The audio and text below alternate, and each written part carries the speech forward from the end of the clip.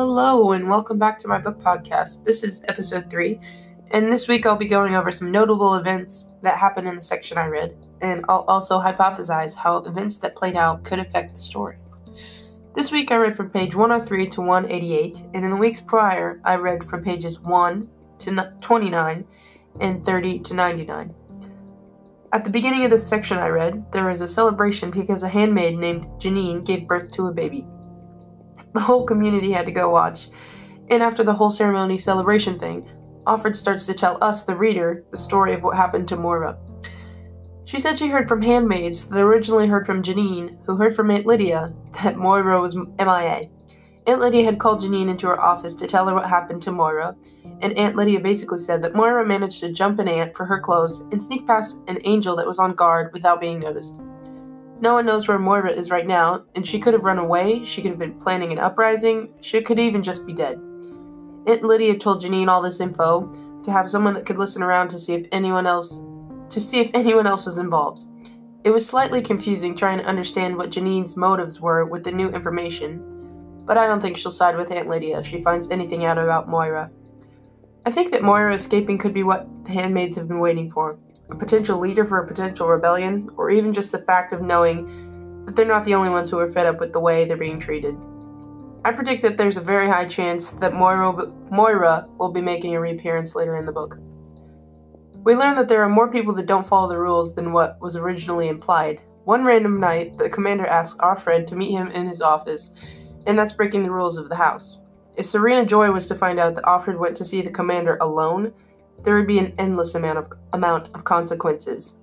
Offred still went to the commander's office, because that would be disobeying an order from the commander if she didn't. Also, the commander knew this was against the rules, but he still did it. It ended up just being that the commander was lonely and wanted someone to talk to. They eventually set up a plan to give Offred a signal on days when the commander wanted to see her that night. They only met about once or twice every 2 weeks. Sometimes they play Scrabble, sometimes they read magazines, and sometimes the commander lets Offred read a book of her choice. One day when her and the commander were meeting, she decides to ask about the engravings left in her room, and they were the engravings that I mentioned last week in last week's podcast. It was written in Latin, so she asked the commander to translate the words, and he laughed when she asked because he knew where she heard those words from.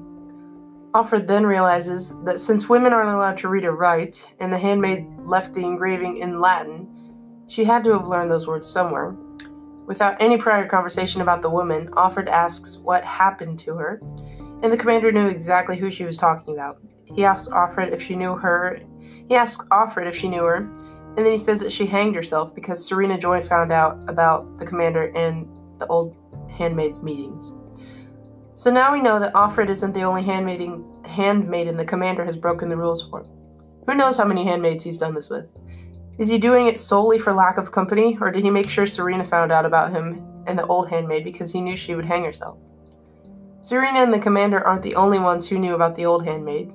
One night when Offred was going to sleep, she passes out on the floor, and in the morning when Cora, the Martha, came to give Offred her food, she freaked out because she thought Offred was dead. So we can assume that Cora walked in on the old handmaid. Also, when Cora freaked out, she dropped Offred's breakfast and told Offred she was willing to make up a lie as to why there was egg on the floor, because Rita, the other Martha, would have freaked out if she knew what actually happened when Cora walked in on Offred.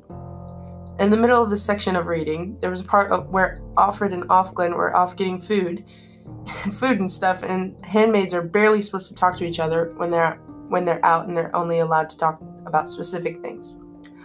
Offglen asks Offred a question about God, and Offred gave her an actual response and not one that the handmaids are supposed to use. This shows Offglen that Offred isn't a believer, and Offglen tells Offred, you can join us.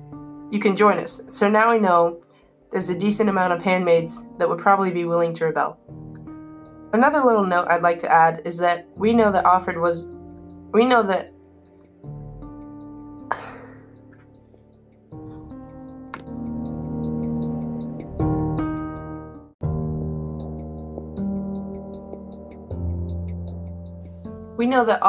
the affair that Luke had while he was married to another woman, and Offred was saying when she went to go visit the commander, she felt like the other woman in the relationship between the commander and Serena Joy. I don't know if the author was purposely connecting the two things that happened together or not, but I noticed it and I thought it was interesting. By the end of this section of the book, I had a lot of thoughts and opinions. Offred could take advantage of the commander when they have their meetings. She could try and figure out what happens to Moira or her family, or just ask about anything for that matter. When Moira jumped that ant, she spared her life. If it came down to it, I don't think the ant would return the favor. And why does Cora like Offred enough that she's willing to lie for her? What if Offglin worked with Moira to plan out the whole thing that went down with Moira and the ant, and now Offglin is just waiting for Moira to return so they can start a rebellion? I think in the next episode we will be discussing a big turning point in the story, and I'm excited to see what happens. Stay tuned, and I'll see you next time.